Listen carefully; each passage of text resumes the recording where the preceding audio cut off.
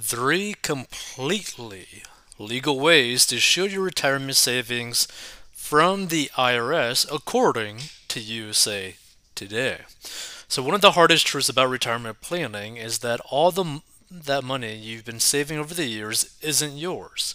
Most of it is, but you're probably still going to owe the IRS a share in retirement. But don't let this get you down. Start planning instead. Here are three tips that can help you hold on to as much of your hard earned cash as possible. Now, most of us aren't going to be able to avoid taxes on our retirement savings completely, but once you understand how the IRS taxes retirement accounts, it's not too difficult to figure out how to keep them to a minimum. So check in with yourself every year to look for more opportunities to save. Number one, choose the right accounts for your money. Retirement accounts are the best place for your savings because they offer tax advantages that taxable brokerage accounts don't. If you contribute to a traditional IRA or 401k, you'll get a tax break this year, but you owe taxes on your retirement withdrawals. Or you can choose a Roth account. This won't give you a tax break when you make contributions, but you get tax-free withdrawals in retirement. The right account for you depends in part on how you think your tax bracket could change between now and retirement.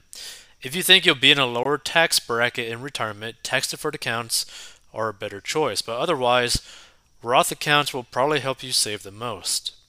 Each account has annual contribution limits and rules, so make sure you understand these before deciding where to house your money. And don't put anything into a retirement account that you plan to spend before 59 and a half. You'll pay a 10% early withdrawal penalty in most instances for withdrawing retirement funds before this age. Number two, convert to Roth IRAs. All retirement accounts have required minimum distributions, or MDs, except for Roth IRAs. These are mandatory annual withdrawals most seniors must take beginning in the year they turn 72. You can also convert savings from other retirement accounts to Roth savings to avoid RMDs and taxes on your earnings, but to do this, you must pay taxes on the amount you're converting in the year you do it. This is known as a Roth IRA conversion. So for tax planning purposes, it's usually easiest to wait until the end of the year to do this. Look at where you are in your current tax bracket and try to avoid jumping up to the next one.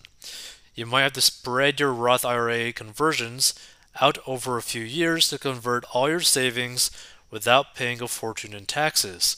In addition, Roth 401ks have RMDs, despite these funds being taxed the same as Roth IRAs. But if you roll your Roth 401k funds over into a Roth IRA, you won't have to worry about taking RMDs from your Roth 401k at all. You can leave your money to grow for as long as you'd like and even pass it on to your heirs if you don't need it. Number three, borrow money instead of taking early retirement draws. When you need cash, an early retirement account withdrawal isn't your best move. You'll pay a 10% early withdrawal penalty if you're under 59 and a half, unless you have a qualifying reason, like a large medical expense. You could also face taxes if the money came from a tax-deferred retirement account. Borrowing from your 401k is a little better if your plan administrator allows it. You won't owe taxes on your withdrawals as long as you pay them back with interest in an allotted time frame, but doing so still shrinks your retirement savings, and you'll have to save more per month going forward to get yourself back on track. Ideally, you should avoid taking any money out of your retirement account until you're actually retired, and whenever possible, see if you can save up for an expense over time or try to get a loan instead. If an early withdrawal is the only option, take out as little as possible to minimize the effect on your taxes. Now, here's the thing. One, don't try to get a loan basically at all, because when you get yourself into debt, you add way more stress onto your life for not really any reason. And a lot of people don't factor this in like ever at all. Like if you want to learn how to get out of debt, go to 40inbox.com to learn how to get out of debt. But the reality is, if you have debt in your life, you are more stressful than if you didn't have debt in your life, right? Basically, having debt is like having chains attached to your ankles, right?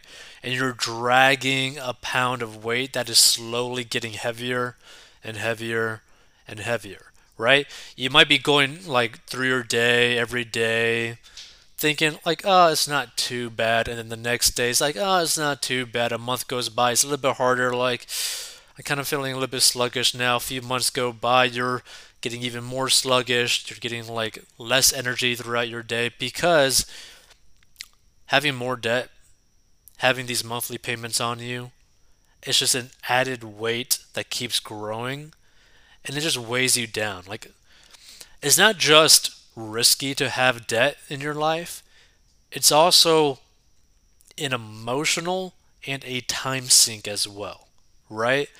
Like, if you could just wake up and not really care about having to pay your bills every month, like, oh crap, I need to make some money quick because I have debt that I need to pay. I need to pay down this debt. I need to pay the minimum balance just so that I could survive next paycheck or till the next month. Like, you start to get into a very dangerous line of thinking where you end up doing really stupid things to try to make money, or you end up having like basically no sleep to try to make money because you're spread so thin because you have so much debt. So do not take a loan on your retirement at all. Like, never do that. Because one, you're going to have to pay it back. If it's like a 401k, you're going to have to pay it back, right? You're basically slapped with a penalty and you're having to pay taxes on it. So it's like a double whammy. Like, why would you want to do that? But not only that, you need to have a budget and an emergency fund so that you don't have to rely on going into debt or borrowing from your retirement account or taking away from your future just to pay for the now. Like, you don't want to pay for the now with your future. Like, that is a very horrible thing to do, right? Like, you're going to cause like a really vicious cycle of you just getting poorer and poorer and poorer and poorer because you're never letting your money actually grow. Like, if you end up taking your retirement funds out every single time you're in like an emergency instead of just having an emergency fund saved up, guess what? That money is not working for you anymore. It's not getting compound interest, and you're missing out on potentially having a very simple, relaxing retirement life by taking out this money. So you got to be really careful in terms of like your retirement money. Don't try to mess with your retirement money. Just keep it simple. Put it into like index funds, into mutual funds, put it into something that's pretty safe but still gives you like an annual return between like 6 to 12% every year on average, right? There's many things out there that provide within that range, right? And you're going to basically be doubling your money roughly every 10 years. So it's a very simple way to grow your wealth without really ever thinking about it like at all. Like at all. If you want to learn how to get out of debt and master your money, go to 40inbox.com. Stay tuned for more financial commentary.